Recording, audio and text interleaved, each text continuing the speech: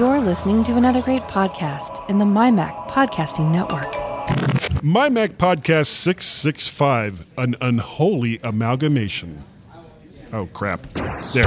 You're listening to the G-Man So smooth. on the MyMac.com podcast.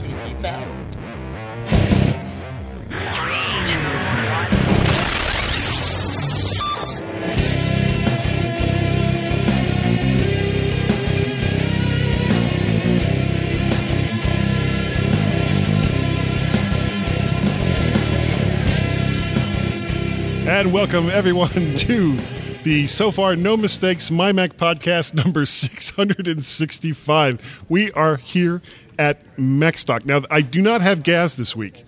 No, you don't. I do not have Gaz. However, I do have probably the most unlikely combination of guys that have ever actually agreed on purpose to be on the MyMac.com podcast. I think it was our idea. That's right. That makes it worse, Dave. And there were promises made, which we are under non-disclosure. Right. Well, we can go over those at dinner time. Yes. And you're buying dinner, right? Or was I supposed to buy dinner? I thought that's part of the deal here at MacStock Conference and Expo. Well, if you buy a certain ticket, right? You got to have the golden ticket. You have to buy the right ticket. That's right. The right ticket. We have Dave Hamilton and Mr. John F. Braun, and you have to put Mr. before his name from the Mac Geek Gab. Hey, guys. Hey, man. Thanks for having us. It was nice to be had. If only you knew. Only you knew. Had. Yeah, we had. Now, you guys are going on when? Tomorrow? John's not speaking. Oh, that's right. I am speaking. Right. So we're recording this on Saturday, the 15th. Yeah, that's the 15th. Yeah. And I am speaking about mesh networks in 20 minutes or less on Sunday. You're not doing a deeper dive for that, though. No. Sure ain't. You probably should have. I offered. Was there just like no spaces available? Well, I'm going last. So there's really no time for a deep dive after your last. And you got something going on right afterwards anyway. Yeah, I'm actually not going to do that. You're not going to do that? Oh, there's man. a Fish concert, folks, happening Sunday night, actually, and Saturday and Friday, about an hour and a half from here. But logistically, it's going to be a disaster. So I spent about an hour and a half last night trying to planning it all out, and every piece of it was its own. Nightmare? Like renting the car was its own nightmare, and really the final the straw that broke it was tickets are available, but via StubHub, which is fine, but only for pickup.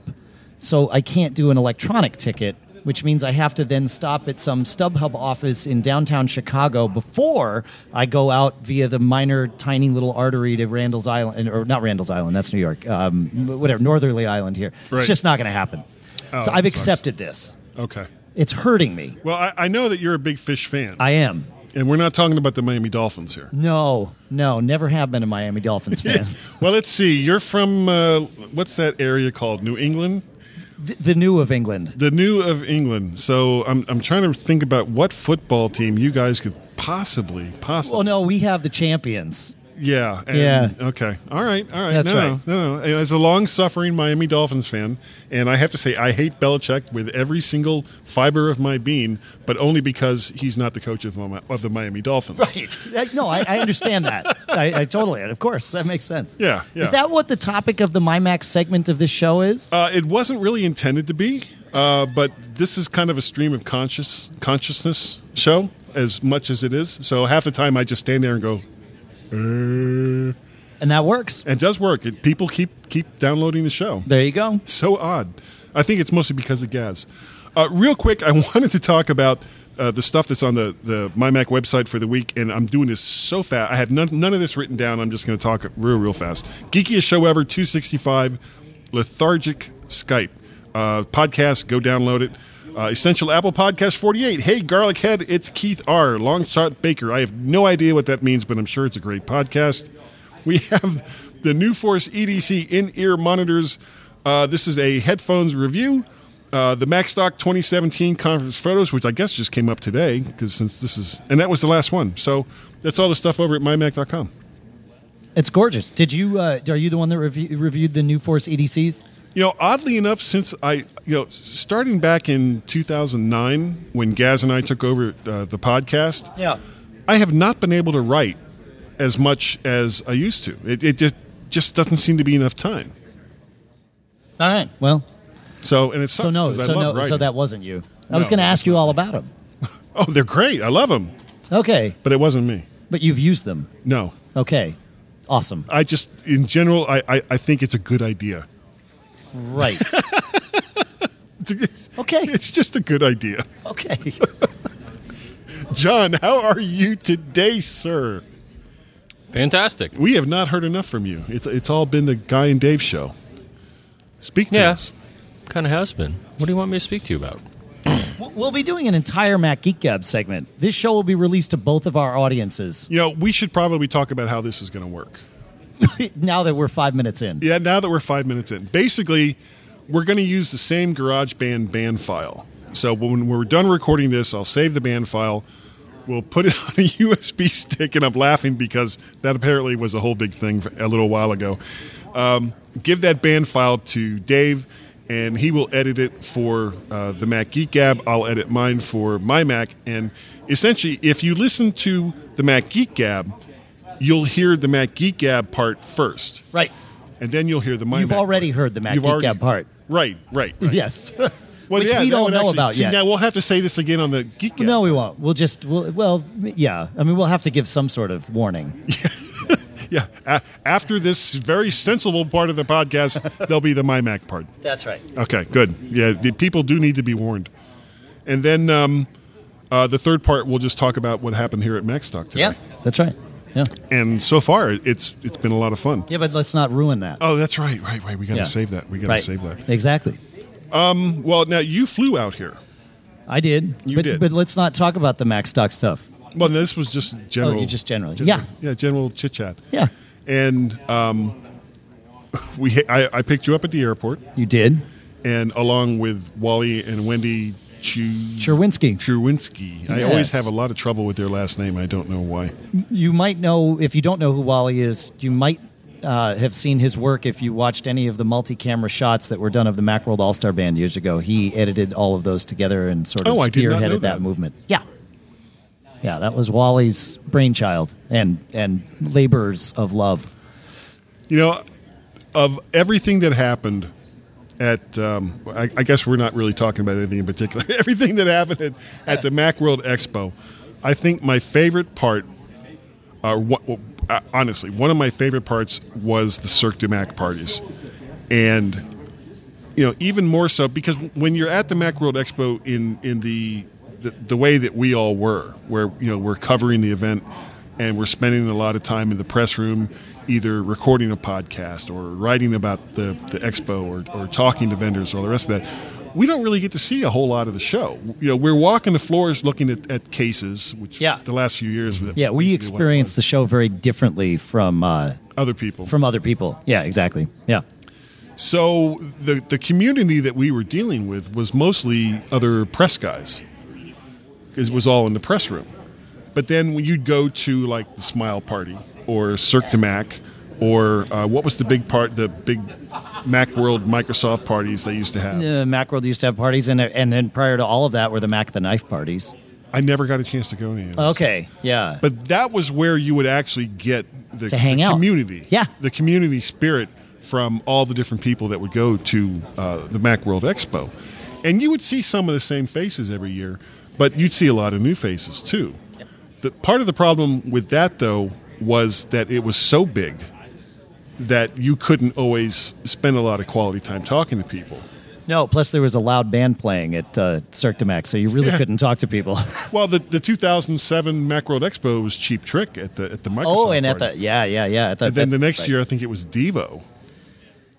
I remember them once. Yeah, Devo. I think Modest Mouse was in between Cheap Trick and Devo, I want to say. But I might be wrong about that. Well, they had a DJ one year that was really super lame. Yep. How do you go? They had Little Feat the final year, right? Was it? Maybe it wasn't the final year, but they definitely had Little Feat play. Yeah. God, I hope I didn't miss that one because I love Little Feat. Oh, it was killer. It was over at Mezzanine where they had the And then they had Paul Kent's band, the House Rockers, played one of those too. Right. Right. And then of course, the House Rockers and you guys all played, the Macworld All-Star Band, which included a lot of the House Rockers. It only included one House Rocker. Really? That was just Paul. I thought that there were other people that were involved in that. No, I mean there were other people involved. It wasn't just drums and guitar. From the House Rockers. No, it was just Paul. Okay, because you guys always had such a tight set. It surprised me to find out that you really only had one serious practice session. Yeah. Before the actual event. We had one practice session. It wasn't necessarily serious. Oh, come on. You guys are No, we worked hard. Yeah, we worked hard. And just everybody that would spend the time to put those together, it was just so wonderful. And when it all went away, I was kind of heartbroken. I mean, even though I hated the flights out there and trying to get back on the red eyes, leaving on that last night at the end of the show, just to be out there, knowing that I was going to be out there the next year would help kind of get me through. And I know that at the end of the 2014 one, was that the last one, that they were kind of saying, oh, yeah, well, we'll see you all next year. I think everybody knew at that point that the writing was on the wall. Yeah, it was literally on the wall. Like, the dates weren't posted. Yeah. Yeah. Yeah. So, so no more Macworld, but we have other things, too, that have kind of taken the place of that. And we'll talk about that in the third section, which is, one of them being this conference that we're here at today. And do you think that smaller conferences like these can take the place of something like Macworld, or do you think that it actually really needs to? I don't think there's a place for a conference like Macworld anymore. I think this is the only type of thing that makes sense. I mean, Macworld was a conference for consumers, right? And it had to make money at that, right? It needed to be a profitable venture for IDC. Or IDG. Right. And I mean, that's fine, but there's it doesn't make sense for exhibitors en masse, 100 exhibitors or 150 exhibitors or 300 exhibitors to spend that kind of money to be in front of those consumers. People. Yeah, 20,000 people, even if it's 30. I mean, it's just like the web has changed that. Apple likes to take credit for it and say it's Apple stores, but it's not. But there was a point where I think you saw the decline of the event, not the quality, but the value proposition, and that there was the year that Apple decided to say, you know what, we're not going to show up. We don't feel we need to because, as they said, and you hinted at, you can come to our store and learn all about our stuff. You don't need to come to Macworld to learn about it, and to a certain extent, I think they were right. Well, they were, but it was just so unfortunate that and. I think the other thing that I did like, the direction that it took towards the end, I personally, it could just be my own take on things or to provide value, is I would always blow by the booths of the big guys like Adobe and FileMaker and things because I'm like, I already know what they do. To me, one of the biggest values of going to Macworld was when they started doing this little, as we called it, what do we call it? Tiny Town, we called it. Yeah. The little shanties where you had small developers who all are struggling for the most part. Houses that have, less than 50 or 25 or, maybe one or two people. How are you possibly going to sell and promote your product? It could be the best product in the world, but you need a presence. You need a way to get exposure. And I would do my best to find people that were little guys that were making these really innovative things and helping promote them. And, well, do you know what was cool about Tiny Town? Besides the fact that it was just cool, they had all those round tables, and then you would have up to 4 vendors at each one of these little round tables, and it was like literally one side would be a guy with some kind of graphics program. The next one would be medical technology. The one after that would be, the world's greatest audio scrubber. And the one after that would be an iOS game. And it would all be on that one table. So you could walk around that table and as an interviewer have 20 minutes of content. Right. Just talking to those guys there. The problem was, each of those people paid $1,000 to be there. it really doesn't matter how many of those people you have. You're not going to even pay the rent on the space. Well, do you know what part of the problem with that was? After Apple left, Yeah. and I'm sure you noticed this as well, there were less and less press there. Well, there were less attendees in general there. I know, but I mean, Yeah. did you go to the very last year? Of course. How many people did you see in the press room ever? Oh, it was empty. Yeah. Yeah. I think my Mac had I think we had like 6 or 7 people there. Yeah. We were the biggest contingent. Yeah, that's probably right. I think if you had 6 or 7, that was more than we brought that year. Yeah. Yeah. And how do you and you know the writing? I guess the writing on the wall was literally at that point because if you don't have press there, then even especially the smaller vendors. Yeah. Well, it's like I said, there's no place for a large, 20, 30,000 consumer show. There's just no business model for it. Well, you go to CES, right? Yeah, that's not consumer focused at all. CES, in fact, if you are a consumer, you cannot attend. Really? Yeah, it's only for press, distributors, tire kickers, but you have to be someone in the industry. Now, they are very loose about that definition. Right. But that is what it is. And really the show floor is a mess. If from a press angle, and people that listen to Mac Geek Gab have heard us say this, that the show floor doesn't make sense for press. Because it's not segmented in any particular it is way? segmented, but when you go up to somebody's booth, you're competing for their time with people that have interests that are widely varied from yours. And frankly, most people are there looking to get distribution for whatever their products Right. are or are going to be. So somebody from Best Buy ranks a lot higher than somebody perhaps even from the New York Times, let alone Mac Observer. So there are press events, specific press events like the Pepcoms and Showstoppers and Unveileds that work really well, and we go out for those. But the show floor is almost worthless. So you think that the days of the big consumer event-based shows are done? There are none left. I mean, CES, despite being called the Consumer Electronics Show, is not for consumers. So I don't think there are any large tech consumer events left. Well, there's one coming up that they have at the Javits every year called Photo Plus Expo. I would argue that it's for photographers, Professionals. And semi-pros, but Okay. But not consumers. Not just users. you have to be pretty serious Yeah. about photography. To attend or to exhibit? either someone who makes money from photography or somebody who really wants to learn about the craft. I mean, they have showcase conference sessions. You can learn lots of new things because they have a lot of top-notch. Kelby, you probably heard of him. He does things there, and I get value because I fancy myself a not terrible photographer, and I like the technology, and Is that what you have on your business card? not John F. Braun, not terrible photographer. Esquire. when I go to that show, I should get that made up. But the interesting thing is that there's an overlap. That the reason I get value is that I like photography, but there's also an overlap between the people that you see at Photo Plus because I hope you're tweeting that. Dave. they have lots of all the NAS vendors. Because if you take photography, you're probably going to need a place to A lot store of the space, stuff and right. not lose it. And so you get the Drobo and the Synology and QNAP and all those guys there.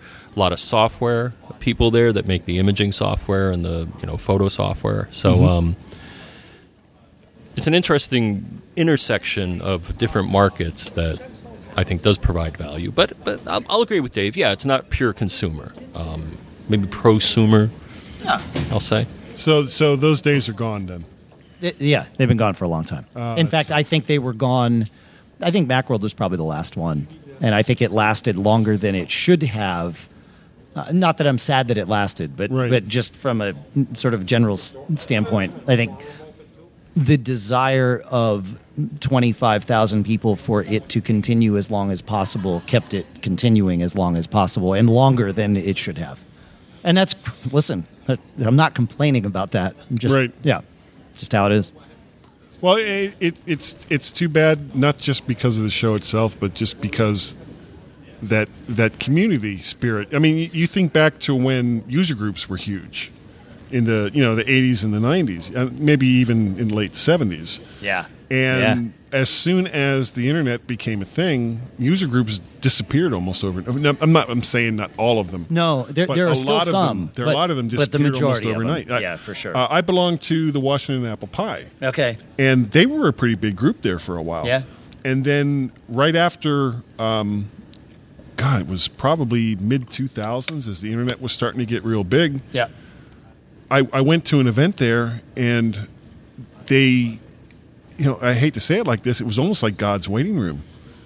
It was almost everybody there that was like really, really super old. Yep. And, this isn't, I'm not slamming user groups in particular because there's a lot of value there in belonging to a user group. The user groups that have turned that corner have made their user groups into social clubs. Right. And that's where it had to go. There's the meeting, and whenever the meeting is, I've seen it work in the evenings, and I've seen it work, like on a Saturday morning kind of thing. Right. But everybody shows up because they like all the other people they're going to see, and yes, they have a shared interest in this whatever hardware that we call Apple or whatever it is, but they're all there for pizza and beer afterwards, or the lunch that you always go to, and it's this monthly social club. Right. And that's great. I mean, this year alone, I think I've flown all over the country speaking at like 6 different user groups. And they're great because it's this social club. Yeah. I mean, I go and I speak, and then my favorite part is After. Yeah. And I'm not alone in that. And I'm okay with it, having been the speaker. Yeah. Yeah. So Okay. it's just fun. I hope I didn't piss anybody off with that God's waiting room thing. Well, you probably did, but Okay, yeah. you Not weren't the first You time. weren't wrong. Yeah. All right. Well, we're over 20 minutes, so we should probably wrap this up, and then we're going to get into your guys' stuff. Works and for then me. the last section, we'll talk about all the stuff that happened here today in Mac Stock. Sounds good. All right. So everyone, please stand by here in God's waiting room, and we will be right back.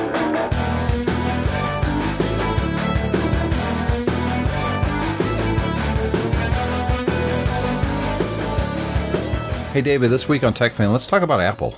Don't like it. Yeah, okay. Windows? We could talk about Windows. Boring. Yeah, there's a lot of cool things in 3D printing going on. We could talk Really? about... Cool? I don't think so. What about like the Raspberry Pi? We've discussed that in the past. It's TechFan. No. You're just being difficult now. What do you want to talk about this week on TechFan? How about we talk about Apple and then a little bit about Microsoft and then the Raspberry Pi? You suck.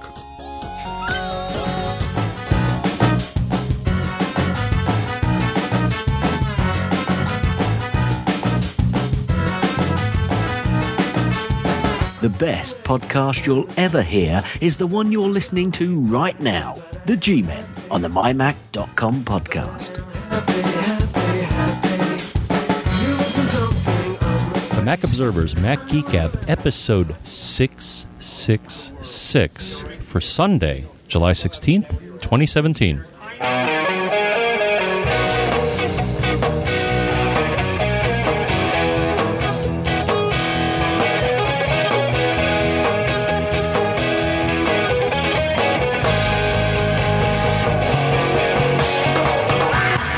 Greetings, folks, and welcome to the Mac Observer's Mac Geek Gab, episode 666. The show where you send in your questions, your tips, your cool stuff found, and we share, we answer, we do as much as we possibly can, with the goal being that each of us, every single one of us, learns at least 4 new things every time we get together. Sponsors for this episode include Otherworld Computing at MacSales.com and Eero at EERO.com, where coupon code MGG qualifies you for free overnight shipping. Here in Crystal Lake, Illinois, I believe. Yeah. I'm Dave Hamilton. And here, right next to Dave Hamilton in Crystal Lake, Illinois, this is John F. Braun. And We have a special guest for you today because it's Mac Geek Gab 666. So we thought of a guest no better than Mr. Guy Serle. Thank you. And here, in the fiery furnaces of hell, is Guy Serle. Forging the unholy alliance that has become Mac Geek Gab 666. Yeah. So, folks, the way we're doing this is Mac Geek Gab 666. It is also My Mac 665. So after this finishes, you will hear, well, it won't finish. The second segment of this show is My Mac 665. Right, which we've already recorded. Yes, we've already recorded. We've already recorded this, too, by the time you're hearing it. Well, I would hope so. That's unless sort it's of like a Twilight Zone kind of weird well, we're thing. going to stipulate that time moves in a linear fashion. Okay. But I don't actually believe that. Well, in fact, I'm there are certain it does not. conspiracy theorists that say it doesn't. No, being a drummer, I am convinced that it does not. However, we will just, for this episode, we'll go with that. So we're living and dying in 3/4 time. That's it. Okay. What do drummers know about timing? Yeah, that's what I'm saying. Yeah. So, yeah, we are here at Mac Stock. How you doing, Mr. John F. Braun? How you doing? Good. Good. Fantastic. Glad to be out here again. Yeah. Because both of us didn't make it for various reasons last year, right? That's correct. Yeah, I was in Europe and you were at home, I suppose. I don't know. Yeah, I was don't know. I don't know what it was. You were here. I was here. I can't You were talk, holding down I the can't fort, talk guy. about what. You can't talk about where you were. What That's what right. happens in New Hampshire stays in New Hampshire. Or No, Connecticut. Same That's thing. right. All right. Let's. Actually, can I tell a real funny story here? Yeah, of course you can. And it has nothing to do with Connecticut, but Delaware. I traveled with this guy, and he used to go out of his way to take me off. And he was from Delaware. So to get him back, I would tell him that Delaware was a suburb of Philadelphia. Oh, wow. Yeah, I'm sure he wasn't liked happy that. with No, he did not. Yeah. Yeah. That was important for me to say in your Well, show. That was highly entertaining, guy. they're pretty tiny. Are they the smallest state, or is that Rhode Island? No, it's the people that are tiny. Oh. It's really a huge state. Okay. No, it's pretty small. Hearing the two of you muse about the minutia related to Delaware makes me wonder why it's taken us 666 episodes to have you on, Guy. I think it's plainly obvious. All right, so I want to share some quick tips that we saved for this episode, and then we've got some questions, and then we'll move on to the MyMac portion. Sound good? Sounds good. All right. So the first tip comes from listener Robin, who says, "Man, these windows on my 11-inch Air are small." That's not what Robin says. That's what Dave says. And Robin says, "Recently I was copying a lot of Xcode projects where I needed to copy data from one Xcode window to the second. I configured my mission control hot corners like this. Top left is Start Screensaver, which also locks my screen. Bottom left is Bring Up the Desktop. Top right is Mission Control. And bottom right is Application Windows. To find the right Xcode window, normally I would do this. I would move the mouse to the top right corner to search for the Xcode windows. I would select the first one that I see, and if that isn't the right one, then I have two options. I can do a mouse move to the right bottom corner where I can now see only the open Xcode windows and select the other one. This isn't bad, but with all of the animations flying all over your screen, it becomes a bit tiresome and you lose your mouse position. So I looked up the keyboard shortcut for application window switching and found that it is Command Backtick, which is generally the thing under the tilde key, at least on the three keyboards that I can see from here. This does the same application window switching, but without animation, and it's a movement I can use my left ring finger for, which is already accustomed to doing Command Tab. Give this Command Backtick a try if you have not already." Thanks so much for that, Robin. That's good stuff. Yeah, it is. And this is why I love the quick tips that we do, because it's these things that you might have known about, and yet if you're not using them, you're not using them. So as she's using like one of her little tiny fingers to I think Robin is male, but okay, yeah. Well, same. I was going to say same thing, but it's obviously not. Sure. Would that make it a waltzing Matilda? Oh, that's interesting. Yeah. Yet again, wondering. Yeah. The question is being answered over and over again. Now, to add to that, well, this is technical. Oh, okay. I'm not going to try to be funny like Guy, but All right. No, what I learned also, I was like, that's an interesting shortcut. Let me see if that's in the Apple official keyboard shortcut list. And as it turns out, it's not. But then a happy accident occurred. If you go into the Finder and you look in the window menu in the Finder, there's a shortcut called Cycle Through Windows, and it's Command backtick. Interesting, because I'm in Evernote, which is where we manage the show from, and Command backtick works, but it does not show up in the window menu. Ooh. So who knows? Who knows? All right, another quick tip from Harvey. Harvey writes, as soon as I can bring it up, in episode 664, you mentioned that by tapping on the screen, you can reverse the direction of how you scan to view when taking panoramic pictures on your iPhone. Did you also know that you do not have to tap the record button to stop your recording? Once you tap the record button and start doing your panoramic scan, just reverse the direction of your scan and it will automatically stop the recording. This prevents a lot of wobbling at the end of your Panama photos. I think that's pretty smart. That is pretty smart. Yeah. Had no idea. Who knew? That's what I love about this stuff. I think John, the photographer, and what did you have on your business card? Well, they don't know this yet if they're listening just to Mac Geek Gab, but I think that's John F. Braun, not terrible photographer Esquire. Yeah, that was it. Yes, that's right. That'll be in the next segment, folks. I have some quick tips. We prepped a bunch of quick tips, but I have four that came up today that I learned from sessions here at MacStock. And so those are the ones that I'm going to share here.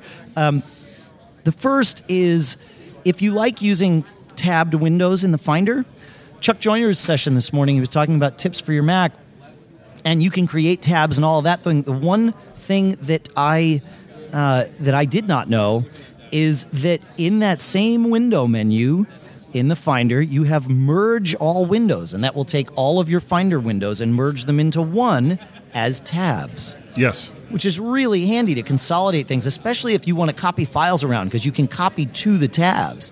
Really, really handy. So there's a tip that I learned. Did you know that one, John? No? See? That's why we do what we do. Yeah, I've actually used that on a number of occasions. There you go. It's very handy. It's handy. Yeah, right. And that's why we do these quick tips. Dave Ginsburg did a session about the iPhone and iOS tips.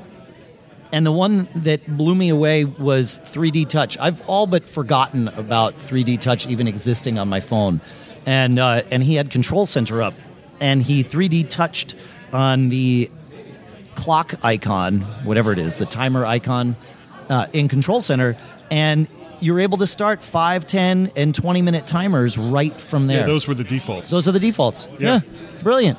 The one that really blew me away was when he was adding widgets or taking widgets out and then just putting his finger on them and reordering them where they show up in that list. Yeah, with the little hamburger menu on the right. Yeah, that was so cool. Yeah. Awesome. And in that same screen, we may have talked about it before, but I'm always tickled by the one with the flashlight, where if you hold down, you get low, medium, and high brightness on the LED flashlight. Totally forgot about that one. Yeah. Yep. I know. It's pretty cool. So Dave Ginsburg knows his stuff. Dave Ginsburg definitely knows his stuff. I think some, if not all of that, goes away in iOS 11, or at least has in some of the betas that have been out. I don't have iOS 11 installed on a 3D Touch capable device, so I can't test that. But I've heard tell of that. Yeah. Well, it's worth checking your apps, because a lot of them, developers over time will add, I guess maybe due to popular demand from the users, they'll add what seems to be something useful. So hey, if you got a few moments, 3D touch everything on your phone and see what comes up. In all likelihood, something will happen. What was the first phone that allowed you to do 3D touch? I want to say because I've got a 6S. 6S, I think. So I can't use it. Yeah, 6S is what brought it in. Okay. Yeah. Sucks to be me. That's always kind of been a minor annoyance to me, because technically there's no reason they couldn't put it in 6? I think you could add something 3D touch-like.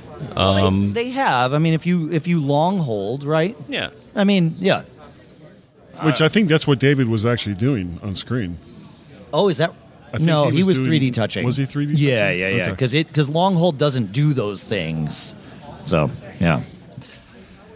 All right. Another one actually that happened when you and I were chit-chatting. You were saying that you had something on your phone that was using a bunch of cellular data, and I said, and here's the quick tip: if you want to see app-specific usage of your cellular data, your phone tracks that for you.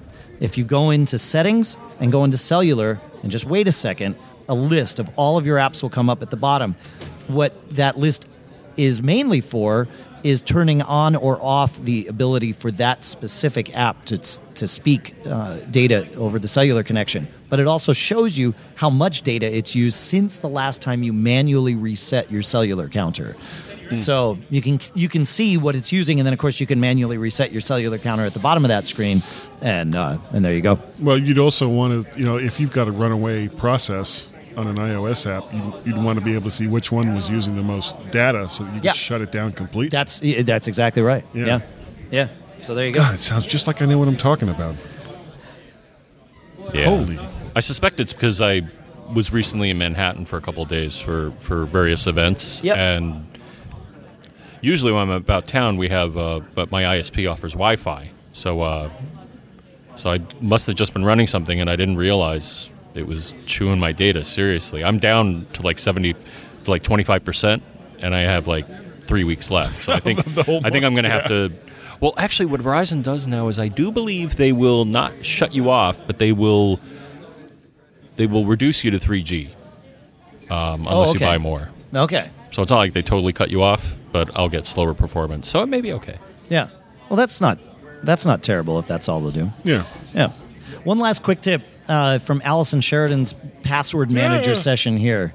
She mentioned a great site that was put together by Bart Buschatz called xkpasswd.net. So xkpasswd.net.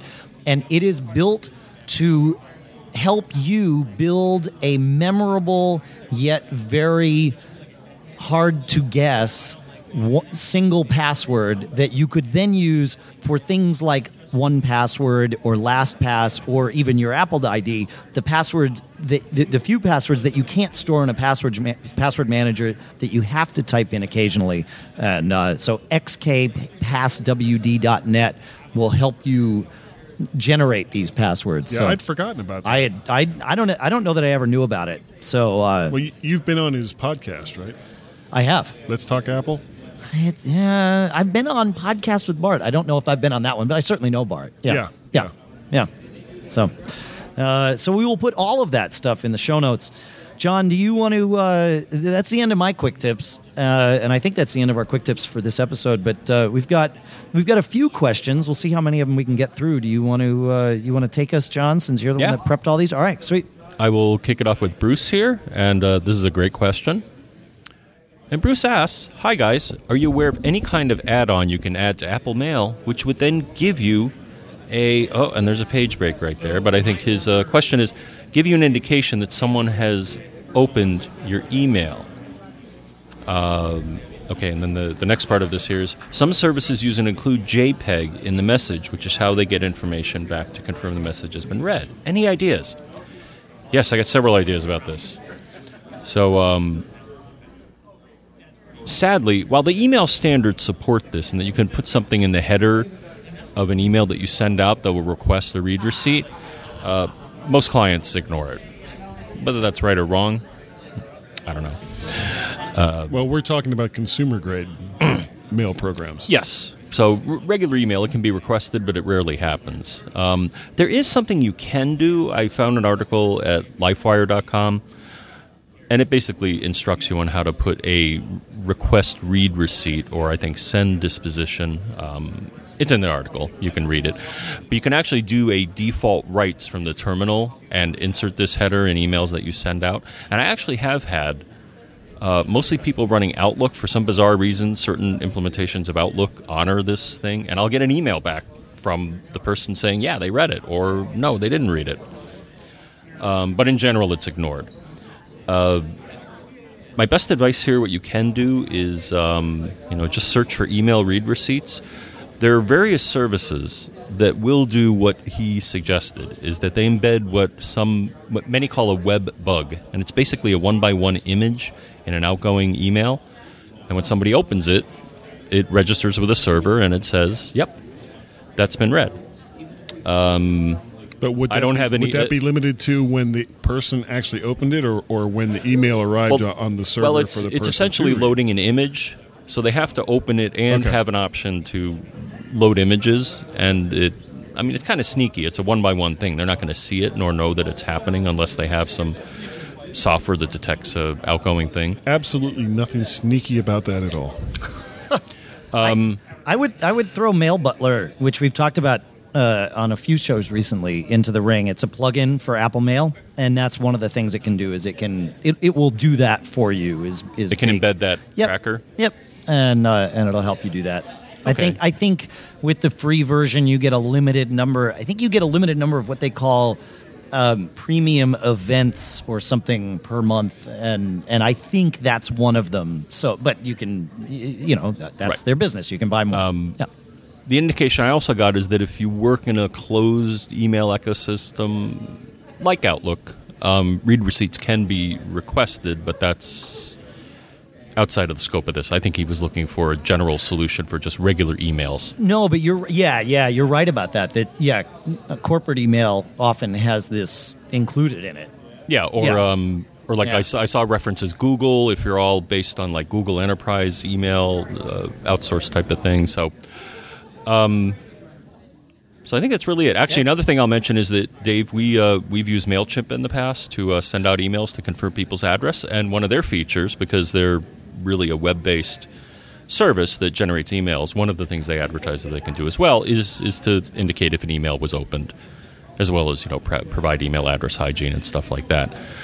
The thing I'll close with here is, although you can tell if someone has opened, perhaps using a third-party service, you can tell that someone has opened your email, doesn't mean that they've understood it. Yeah, right. Opening, reading, and understanding are three different things. Hey, before we jump to the next question, I do want to talk about our two sponsors for Mac Geek Gab today. Our first is Otherworld Computing, who happen to be literally sitting across from us here at MacStock in the common area. OWC is, as we have said many times, the place where John and I generally go first when it's time to buy a peripheral. And whether you need an external hard drive or an SSD, or you want like their new Thunderbolt 3 dock or even their existing Thunderbolt 2 dock, I really like their Thunderbolt and USB drive docks that they have, where you can put external hard drives in them without having to put those in cases. So it's this thing that just hangs off your computer. If you have a drive you need to put in, you just drop it in, and boom, it's mounted. You're not using a screwdriver to mount the stupid thing in a case just to get data off of it. It's like a toaster. It's like a toaster. That's exactly what it looks like. Yep. Really awesome stuff. They understand every bit of tech that they sell. Let me say that again. They understand every bit of tech that they sell. That's really important these days. Can I give you a great example? Sure. Just recently, I've got this 2013, early 2013 MacBook Pro. Had a 250 gig SSD in it, too small. So 2 days before I was going to leave on this trip, it was like, God, can I get a 1 terabyte SSD that quickly? And, of course, the first place I go to look for stuff like that is MacSales.com, OWC. And sure enough, they said, oh, yeah, we can get that to you in a single day. It was like, really? And you're like, yeah. The next day I had it, and not only did they send me the drive, but because I got the kit that comes with it, it came with an external case that I could put the existing SSD. Oh, the one you're removing. Right. Yep. Put that into the existing case, came with a cable for that to go right into the computer, and they included all the screwdrivers and everything that I needed to take the back of the MacBook Pro off. I didn't need anything else. 100% of it was in the box. 100% of it was there. And it was ridiculously, it was an extra cost beyond the SSD, but it was ridiculously inexpensive. And if you had called them for tech support, they would have understood exactly what you were doing. And even the fact that they sent you all the right stuff. that's a testament to it. So you got to check them out. MacSales.com. Our huge thanks to Otherworld Computing for sponsoring Let's wave at them. this episode. We Thank will wave you, at them. Mac They don't Sales. know. Thanks, guys. Our second sponsor Peace for out. this episode is Eero at EERO.com. Eero is the most mature of the mesh Wi-Fi solutions in the market today. They've been out the longest, which means that they've been around about 2 years, at least in the market. And they just released their second generation system, which means that in their base units, they now have a third radio. So they have a 2.4 gigahertz radio and 2 5 gigahertz radios. What this means is they can, and they dynamically assign these radios on the fly. But what it means is things can be a lot more efficient, either for the backhaul between all of your Eero units, or perhaps also for the front haul where you've got all your clients connecting. Things are going twice as fast with their True Mesh now with the additional radio. They also added a product called Beacon. The Beacon has 2 radios, but it has been tweaked so that it's, I think, about 30% faster than the original Eero. And the cool part about the Beacon is you just plug it into a wall outlet and it sits right there. You don't have to plug any wires in, even for power. It literally just sits there, doesn't take up any space on your table, and will take care of getting you Wi-Fi bliss. So you've got to check this out. The single router model just doesn't work in many, many cases. If you've got dead spots in your home, it's because you don't have an access point within range of where you need or where you bring your devices. That's what Mesh is for. It's all distributed. It's all configured from a single interface. You do it from your phone. You don't have to manage each device individually. It's all one thing. They're all aware of each other, and they talk with each other. That way, your devices are always connected to the right one, and you just get blanket coverage throughout your house without having to think about it. Enterprise-grade Wi-Fi in your home in just a few minutes. Here's the deal. If you go to Eero.com, EERO.com, make your purchase, add overnight shipping to your order, it'll charge you, or it'll say it's going to charge you for it. Then when you add coupon code MGG or promo code MGG, it will not charge you for overnight shipping. So you can have your Eero system in one business day. Go to EERO.com, add overnight shipping, add the promo code MGG. That will make the overnight shipping free, and you will have Wi-Fi bliss very, very quickly. Our huge thanks to Eero for doing what they do and for sponsoring this episode. All right. What's the next question, John? Well, Douglas has a question. He actually has 2 questions. We'll answer the first one and answer the other one later. My brother has a 27-inch iMac running Sierra 10.12.5. Everything is up to date. His internet access is through AT&T Uverse. The iMac is directly connected to the Uverse via LAN cable. The Uverse modem also puts out his Wi-Fi signal for his iPad. So here's the problem. Whenever he wakes his iMac up from sleep, it takes about a minute for his internet connection on his iMac to kick in. For example, if he clicks on a bookmark in Safari just after waking his Mac, Safari will tell him that he is not connected to the internet. After a short time, 30 to 60 seconds, the web page will load. After that, everything is fine. Well, my brother is getting a little frustrated with having to wait each time he wakes the iMac. When using Wi-Fi with his iPad, the connection is immediate. I have checked his internet settings, and everything seems fine as far as I can tell, though I'm in no means an expert. Well, you guys are the experts. Okay. So I was wondering what you think the problem may be. This is one of those. Have you experienced this before, John? No. Oh, I get this from time to time. Yeah. Yeah.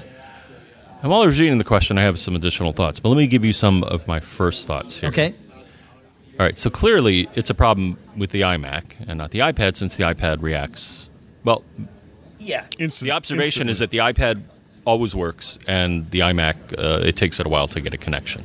Yeah, I'll give you that. Sure. So I'll speculate that the problem is localized to the iMac.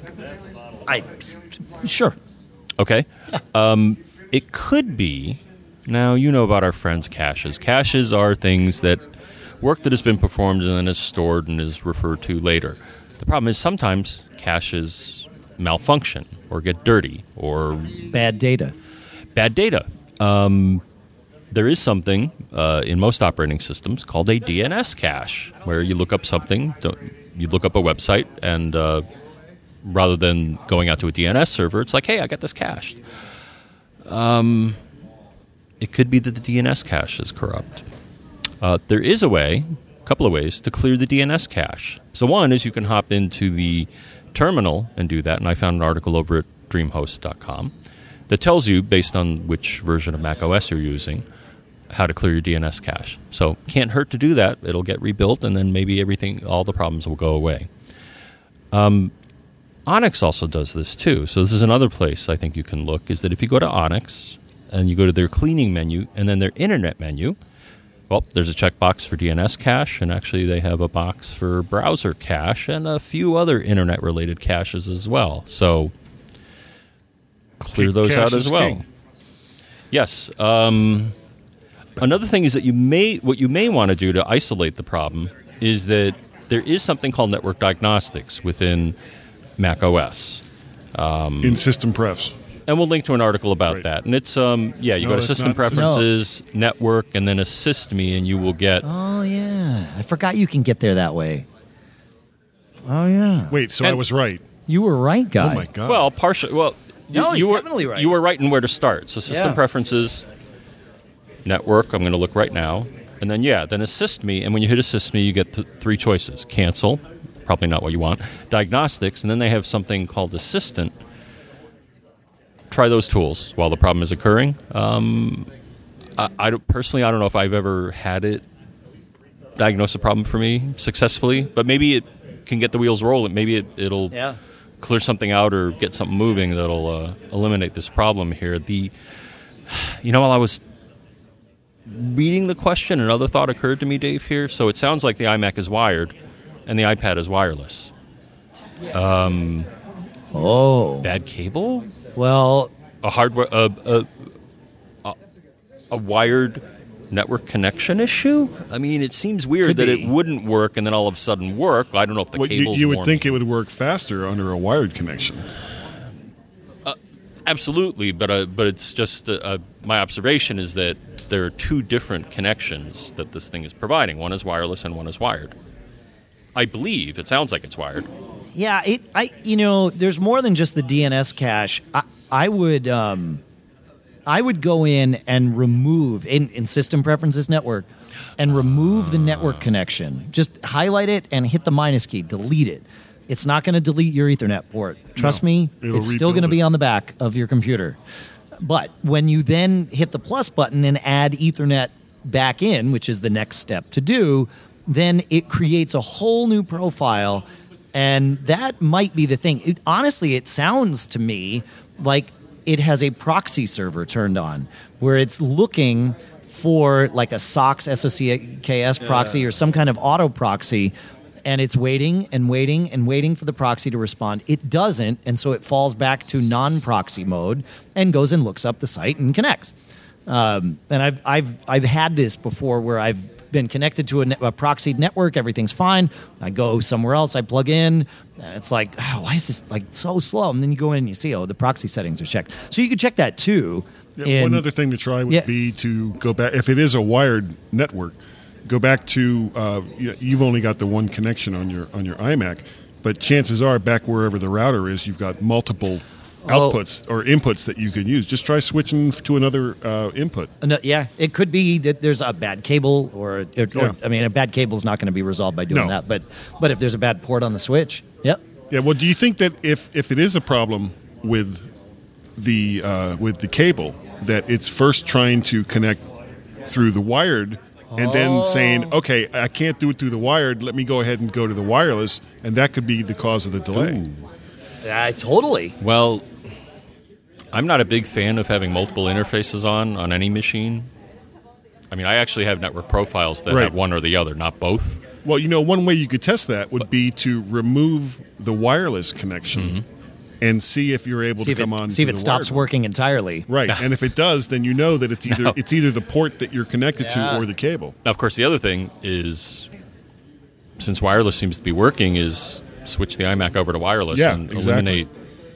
Yeah, that's not a good solution. I mean, It's a solution, but it's, It also depends on what he's using his. I mean, if he's just online surfing and getting email, then a wireless connection is fine.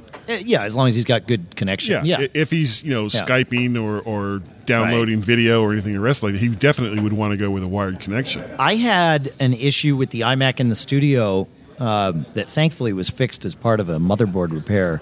But the Ethernet port, something had happened, probably some kind of power surge strike issue. Yeah, I've had that recently. Yeah, where it would no longer sync at gigabit speeds. Even though it was a gigabit port, and obviously the connection on the other end was gigabit, something in the port on the iMac fried to where it still worked, but only at 100 megabit speeds. And so the only way I could get it to work was in system preferences. I had to go to Ethernet and go to, I don't think you go to advanced. I don't have an Ethernet connection on this computer, but you go to hardware in the in the Ethernet settings there, and choose, instead of configure, or set the speed automatically, you manually set it to 100 base TX instead of 1000 base TX. And for me, that fixed the problem. But obviously, it was a slow short-term speeds. solution. Yeah, I wound up actually using the Otherworld Computing Thunderbolt 2 dock, or maybe it was the Thunderbolt 1 dock at the time, but their Thunderbolt dock had a gigabit Ethernet port on it. I was like, all right, well, if I can't use the built-in one, Use this one. I'll use that one. Yeah, and It's then got like I enough said, bandwidth. oh, Thunderbolt has, Yeah. yeah, totally. Yeah, it worked great. Yeah, so it's possible that the port itself has become damaged, or like you said, the port on the Switch could have been. I mean, both of them are equally Right. susceptible. Yep. and to detect the problem that, like Dave mentioned, there also is something called network utility. And if you click on the Info tab, it then gives you a list of all the interfaces that you have. So, for example, I look here now and it says Ethernet, EN0, and it gives a whole bunch of statistics. Now, right now, I'm not connected via Ethernet, but if I was, it would tell me send packet errors, receive packet errors, and also the link speed. So you may want to make sure, and the link status, and a whole bunch of other things. Yeah. Actually, that would have shown you that your connection was dumbed down to 100 from gigabit, and then you could be like, Right. the port- Yeah, but my problem was it kept trying to negotiate Ethernet Over and over again. Yeah, of Right. course, because it was like I see gigabit, and so yeah, it was a thing. So cool stuff. Well, that I think is the end of our time limit for our Mac Geek Gab segment. So for those of you listening on the Mac Geek Gab feed, we will now begin My Mac segment. So stand by for that. And those of you that are listening on the My Mac feed, stand by For the Mac Stock for the Mac stuff. Stock segment. Man, So easy for me confusing. to say. No, it was No, not. it was not. It was probably harder for you And to we listen to. haven't My even started apologies. drinking yet. No, That's Stone later. Cold sober. That's Yeah. right. Yeah, maybe that's the problem. Yeah, we need to be drunk.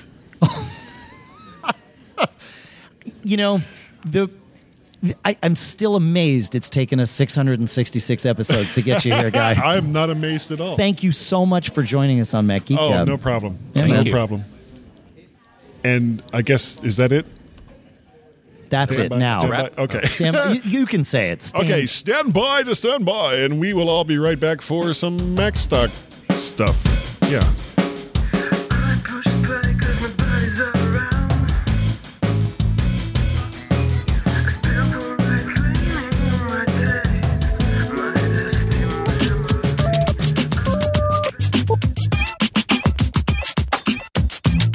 Hey Siri, could you read the Three Geeky Ladies promo script? Sure.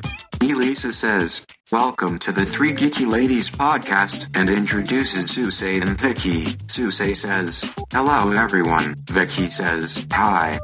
Elisa, want to know how we feel about the new Apple product? Susei, what about the iOS camera? Vicky, or the MacBook Pro update? Elisa, Susei, and Vicky in unison. Then, listen to the Three Geeky Ladies podcast. Siri, the Three Geeky Ladies podcast on the My Mac Podcasting Network.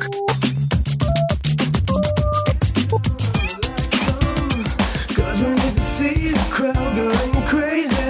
My imagination This is Dave Hamilton from the Mac Geek Gab, and I never listen to Guy and Gaz, the G-Men, on the My Mac podcast. I wanna stay until the end. I didn't even notice. Greetings, folks, and welcome back to My Mac section. 665, the third section, and Mac Geek Gab 666, the third section. 3 for 3. We are 3 for 3. I'm Dave Hamilton, of course. We are here at the McHenry County College in Crystal Lake, Illinois, at MacStock, just ending the first day. Say that name, I dare you. The Leucht Conference Center. Oh, nice. Thanks, Nicely man. done. I'm going to make it up. Okay, good. Yeah, that's what I do. That's what I do. Guy Searle to my right, John F. Braun to my left, and MacStock Day 1, I was going to say is almost over, but that's actually not true because the best part about MacStock is the camaraderie, getting to see everyone, all of that, and that continues well into the evening with the third annual Barry's Mac Barbecue thing that it changes continues every to year. evolve.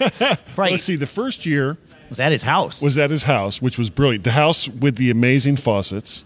And cats. Their house is And gorgeous. cats. The cats are cool. And it poured rain, and Oh, they, my God. I mean, Yeah. it like poured rain. Yeah. But they put a tent in their backyard that was big enough for everybody, and it was awesome. Yeah. Yeah. And yeah. then last year, they had it right outside the doors here. Right. Yeah, they had the Right. great pork chops. Yeah, I missed that, but I remember hearing that's where it was. Yeah, But yeah. they couldn't have booze in the parking lot. No, because this is a school. Right. So it's a dry school. Some schools let you have booze on campus. Okay. Not this one. Well, At least- students certainly, college students certainly don't consume. No. Oh, at Yeah. some school, at UNH, students of age can drink. It's not a dry campus. Oh. It's weird. I think his point was that Oh.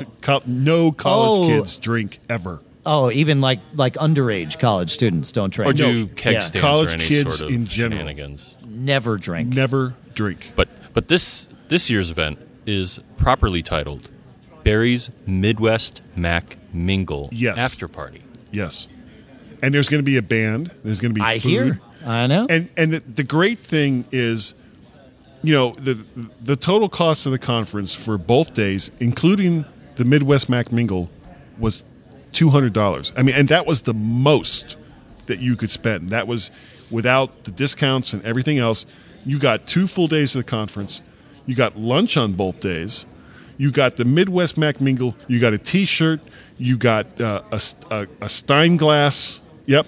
John's holding up his right there. Yeah. I believe that there's a coffee mug. I mean, just all of the. There is, and I was talking about this on the last My Mac podcast. You couldn't go to any major city in the United States, spend $200, and have 2 full days of entertainment like this.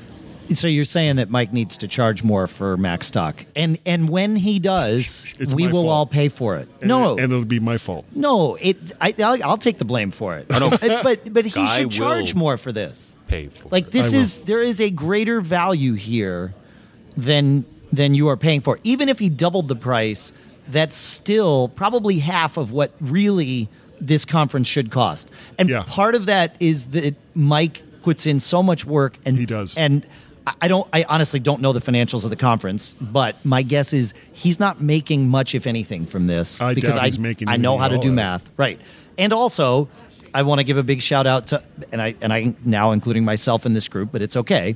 A shout out of thanks to all of the speakers who Mm-hmm. travel here on their own dime. Speakers are not paid. Speakers don't pay to be here, so we Right. get food and that sort of thing. But airfare And the mingle. and the mingle, right? But airfare and hotels, That's all on or us. travel and hotels are on us, even though we're speaking here. So, this is a labor of love for many people. And Mike Potter, Barry Falk, and Dave Ginsburg, I think this year shouldered a healthy amount of the load. Oh, So, no doubt. Yeah. No doubt at Yeah. all. And and the thing is, especially if you've been to smaller conferences, because the people that put these conferences together don't necessarily, have a large budget. right. A lot of times that shows in what you see, but not here. No, it's true. Right. This feels like, and I've been much to 'em. bigger show. It feels like $1,000 conference. Yeah. It really does. And for people who have never been here before, the Louis Leucht Conference Center, that is an amazing small, large conference room. Yes. The sound system is great. The people that work in IT here at McHenry Community College has been very, very responsive, and even the cafeteria workers that put together the lunches. Oh, it's stellar. It's unbelievable. Yeah, and I think the other part that makes it great for this area is just how great the locals are. Yeah, and not even talking about the people that actually are here at the conference. But the people that you run into in the hotels, in the shops, in the restaurants, anywhere you're going, just warm, open people. Yeah. What can I do to help you? That kind of thing. It's a great area for a conference. I will say the one difference, if I'm going to nitpick, and I might as well. Sure. Because I just put a price tag on it, so now I can nitpick. If the one difference between this and a $1,000 conference is that all of the events for this, the hotel, the conference center, the mingle, all of it are in different locations, and you need to travel by vehicle. 10 minutes. I mean, nothing's hugely far apart, but you are traveling, 10 minutes to do this, 10 minutes to do that. God, that phones have GPS. Yes. But you either need to rent a car, or they do have shuttle service that they're providing. Yeah, between the hotels and the college. But if they were to move the price way up, I would hope that as part of that, they would consolidate. They could find a venue where they could consolidate everything and just have it where our rooms are upstairs from the conference room. Yeah. I mean, that would be a huge difference.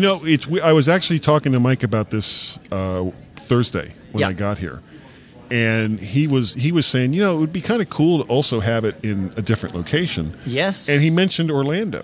Okay. And I thought about that, and I'm a Floridian. Orlando, I think, might not be the best place, right? It's for expensive. A small conference like this. Not only for the expense, but because of all the major distractions. You want a place where there are not. I like a conference like this to not have a ton of distractions around it. Like doing it, and not that I would suggest it, but doing it in Vegas would be bad. Yeah. Because now, instead of us all saying, well, we literally have nothing else to do other than go to the Mac Mingle. I don't mean to diminish the value of the Mac Mingle. I get it. But it's it's like either that or, gosh, I could just go down the street and see the Cirque du Soleil Love Show, which, or Blue Men Group. Or Blue Men, yeah. Like, your people are going to disperse. They're going to bring their families and disperse. And that does diminish, to me, the value of the conference. Well, do you know what I suggested was Daytona? Yeah, okay. Because, during the day, you got the beach. Yeah, right. But at night, you don't have the beach. Now, there is other entertainment and stuff, sure. But I think Daytona would be like a great place for something like this. Yeah, I mean, there are towns around. It would be nice to do it somewhere that's right near an airport. Yeah. Yeah. So. And you got Orlando and Daytona airports right there. That's right. That's true. And Jacksonville not that far away. Right. Now, I have a technology angle here. It's the first time I have ever done this. Well, there are a number of things that I did for the first time here. Well, maybe not the first time. I heard the second about time. Yeah, well... What happens at Macstock stays at Macstock? Macstock, John. No. So the first thing is that my airport is a lot better now about direct flights. So I got a direct flight from Bradley to ORB. O'Hare? Right. Yeah. So that was cool. Second, let's not talk about the pickup. Okay. The second thing that I enjoyed was that at least on this American flight, they had in-flight entertainment on Wi-Fi for free. That was kind of neat. I liked that. Yeah. Because I had my MacBook with me, and I remembered to bring my headphones this time. Now, the third thing that I was able to do, and this is really neat, so the official hotel here is called the Hampton Inn McHenry, which is a Hilton property.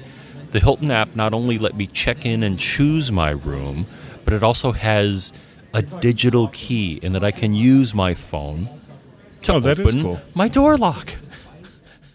So my phone is my key. It's not doing NFC. Dave, I think, knows more about it than I do, but it's doing it, I guess, through Wi-Fi or cellular or whatever, but it somehow knows to tell my lock To open up as you come when up I to press it. the button, and I think that's pretty darn cool. It's the first time I've ever run into that. Yeah, I'm actually curious about how it works because even though the iPhone has NFC, it does not currently allow any use of NFC other than Apple Pay. Now, iOS 11 opens that up a little bit. Carefully. Right, but still not to the level that, the third-party app could just be Bluetooth. drive at it. Yeah, it could be. But you would need a Bluetooth receiver at almost every door for that to work because the range is so limited. Bluetooth receivers are cheap. Well, they're already So- electronic. That's especially a BTLE receiver. Yeah, right. And they're already. I mean, the keys are NFC or something like that. I don't. Maybe it's not NFC with the keys. Well, they're normally I think most are MagStripe. No, they're not mag stripes here. They're proximity keys. Oh, they are. Okay. Yeah. So, I'm not exactly sure how it works. It is okay. It on Hilton's site it says on the day of arrival the digital key will be available once the room is ready. When the smartphone is in range of the room, a signal is sent through Bluetooth to unlock the door. The registered guest then clicks the button in the app to unlock the room. No need to stop at the front desk. Just head straight to relaxation. So there you go. It's Bluetooth. Okay, that would make sense. Yeah. It'd be nice if the phone, if iOS let. I mean, I get why Apple sort of is protective about this. I don't actually get it at all.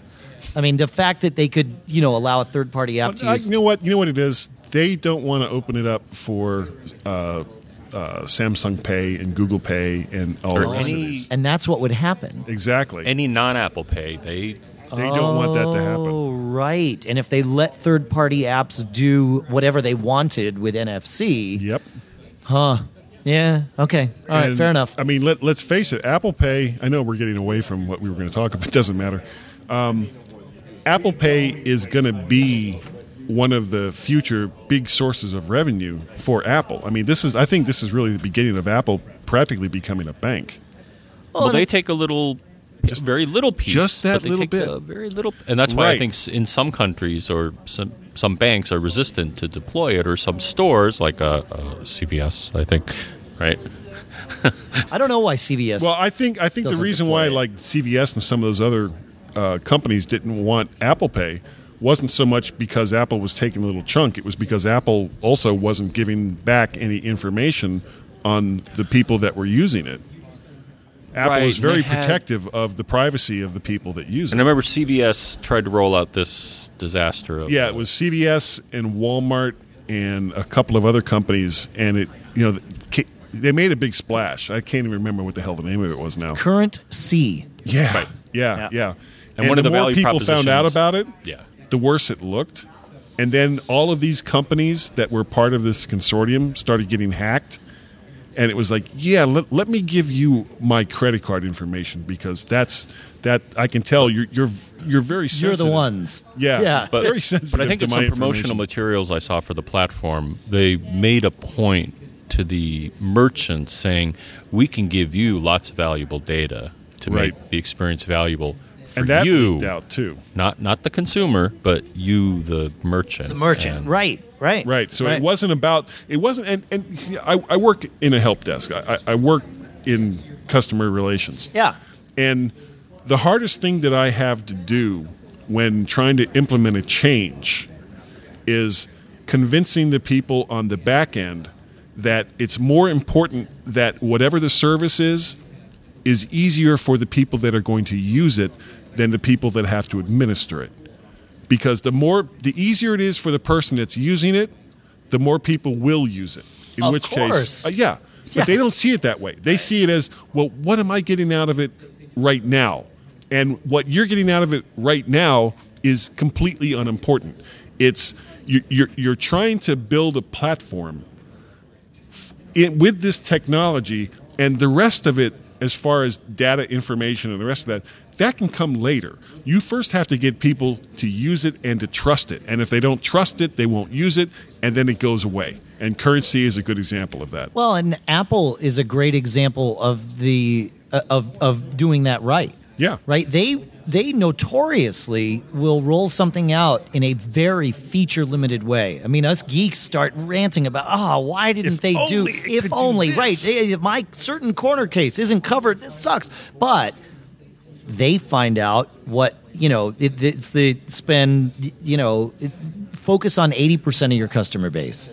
And make it a good experience and for make them. it a good experience. Yeah, worry about that, because the person that doesn't have that weird edge case covered, well, okay, they're not going to be the happiest, but as long as the things that they do with it work, and the things that they do are the things that most people want to do, it definitely creates value, trust. Well, it creates value. It's added value, yes, not for only for everybody. the consumer, right, but in the long run for the people that are not only going to administer it, but for the people that are taking the payment on the other end of it. Yeah. So, and this is something that Google doesn't understand. This is something that Samsung certainly doesn't understand. It's something that all of these companies. Actually, I think Google understands it. Well, they may understand it now. Yeah, that's true. Yeah, because Google Pay is still. Well, I'm not talking about Google Pay. I'm just saying in a general sense. I think Google groks that. Maybe. I don't know. Maybe still, they don't, because they throw a lot of features and stuff. Who's Google's customers? It's not us. Oh no, it's the advertisers. Exactly. Right. And that's true. I mean, I use a lot of Google services, and I get that. Free comes with a price. Right. For sure. Just because something is free doesn't mean it's free as in beer.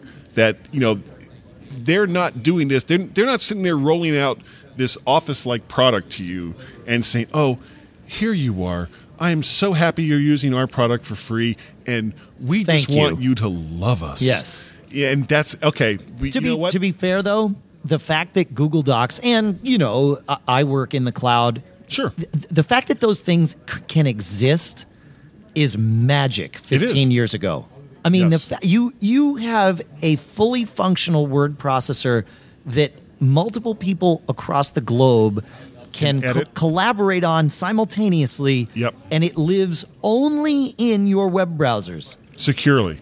This is magic. Mm-hmm. I mean, it's almost magic today, let alone 15 years ago. So it is cool that they because they were really the first ones. Yes, it is. But your point is still valid. It is. Yeah. And, as long as you're willing, as long as you understand going in that everything you do that's related to something that they can sell to someone else, that they're going to do this. Yeah. And as long as you go in knowing that and you're okay with that, then, fine. Use Google services. I personally use mostly, Apple Pages and Numbers and all the rest of that because as of right now, Apple isn't selling my information to other people. I mean, I go to Amazon and I look up shoes, and then all of a sudden I go to web pages all over the globe and I see lots of advertisements for shoes. Mm-hmm. That's not a coincidence. No. That is not a coincidence. No, but that's ending. I think we will see that ending. So Apple is doing it with Safari with their. Well, this is their revenge against them kind of stealing the look and feel of the iPhone. Well, but as someone who's been in the advertising industry since before Google existed, the human mind has not changed. Not mine. Right. But in general, like this whole thing about tracking clicks and all of that, it is not the most valuable thing about ads on the internet. I famously had Andrew Green, who has done all kinds of things. He's at 12 South now, but he was with DLO and all kinds of stuff. He once said to me, he says, "Who counts the success of a billboard by the number of cars that crash into it?" Right. But that is such a great billboard. Yeah, bam. Right. That's actually bad for business. But Google had this period of about 12 years where they sort of have everybody focused on this one metric. It's not a worthless metric. It's just not the only one, and it's not the most important one. And I think we're finally seeing that particular bubble bursting. And even Google is changing some of the ways that they're marketing their ads and that sort of thing. I think they're always going to be in the advertising business. That's their thing. That's their thing, right. But they are changing the way that is presented to the customer so that they still can be paid. which is good. And Apple, with what they're doing in Safari and iOS 11 and macOS High Sierra, is great. Compartmentalizing all those cookies and keeping that crazy tracking from happening. Right. It's good. I mean, Absolutely. it is good. The whole retargeting business in ads, I've said enough. You don't, because we're talking about Mac stock. Remember? Well, actually, we were, and then we weren't. But during your segment, Mac we talked a lot stock, about Mac stock, so it's okay, I think. Yeah. And as far as I know, there's going to be a Mac stock 2018. And hopefully the people that listen to the MyMac.com podcast and the people that listen to the Mac Geek Gab will believe us. And we're not blowing smoke up your ass here. This is really a great concert. This is a great conference. Yeah, you should come to this next year. What I noticed for this one, so we missed a year, Dave and I, but this time around, based on user or attendee feedback, they tailored some of the sessions. Yeah. So some were deep dives, and some were quick and dirty. Because honestly, well, that's what then you had what Tim and I did. I'm not sure that really. You did a game show. It was awesome. It was the perfect post-lunch thing. Honestly, the only better time to do it would have been 3:00, when everybody would normally kind of hit that slump of right. But instead, we did this at 3:00. Well, it kept everyone's minds active. It totally did. It was a perfect digestion. There were valuable prizes awarded. Lots of larfs. Guy sang. A little bit. He kept his shirt on. I did. Thank goodness for that. Everybody was happy about that. Still are. And I laughed, I cried, I learned something about myself. No, actually, I did learn a few things. And we did actually have some challenges from the studio audience. I believe at least one of the answers that they had was not entirely correct. You'll have to come to MacStock to experience it for yourself. Yeah, well, I'm pretty sure as long as Tim is willing to do it again next year, I'm sure he's going to want a little more input from me if we do this again. He was actually talking about maybe doing like 2 half-hour ones on like Saturday and Sunday, but I honestly think that the one session for 45 to 50 minutes is actually better because you don't need to do it twice. Yeah, it would be repetitive on day 2. Well, not only that, but if you think about what we did, like the first 5-10 minutes of it. Yeah, it gets everybody up to speed. Yeah, where it's like, okay, we're gonna, and we're doing this to have fun. We're having a good time, and don't worry if you don't know what the answers are because we're basically going to give it to you. Right. We didn't want to walk away with the prizes. We wanted people to have the goal is to win, folks. Right. Yep. At all costs. At all costs. So we are. Oh my God, we're at like an hour 20 right now. Yeah.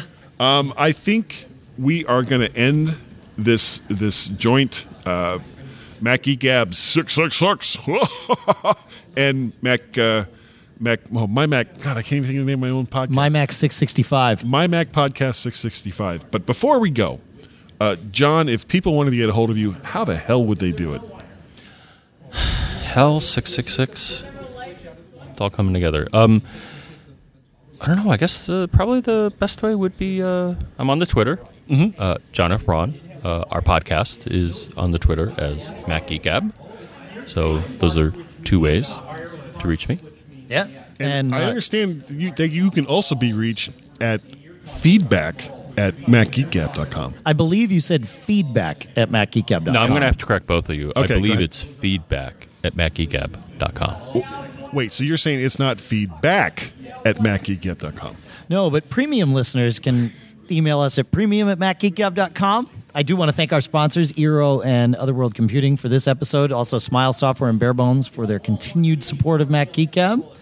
And everybody for doing what you do. Yeah. And how can they get a hold of you, Dave? Oh, at Dave Hamilton on Twitter is perfect. And you can reach me. Guy@mymac.com is my email address. My Twitter handle is MacPettit. Squawk. I'm so used to Gaz just jumping in and doing that. When Got it. I say Mac Parrot, it's like, no, and it didn't happen. Okay, good enough. So I think that is going to do it for the evening. Who knows? Maybe we'll get together tomorrow because I'll have all this set up again tomorrow. There you go. And we'll just have some more fun. And in the meantime, stay safe, be nice to everyone, and have a great day. Thanks for listening, folks. Thank you. Hey, Guy, Yeah. is there one thing before you leave our Mac Geek Gab listeners? Is there one thing that you could share? Like one final bit of advice? Yeah, if they haven't learned all 4 things that they needed to learn, if there's just one maybe left. I would say that last thing that they need to learn is don't get caught. Made on a Mac. Wah, wah, wah, wah, wah, wah. Thanks for downloading and listening to the MyMac Podcast. You can also hear other great podcasts on the MyMac Podcasting Network, like the Tech Fan Podcast, 3 Geeky Ladies, Geekiest Show Ever, the Let's Talk Podcast, Essential Apple Podcast, and the Club PlayStation and Club Nintendo Podcasts.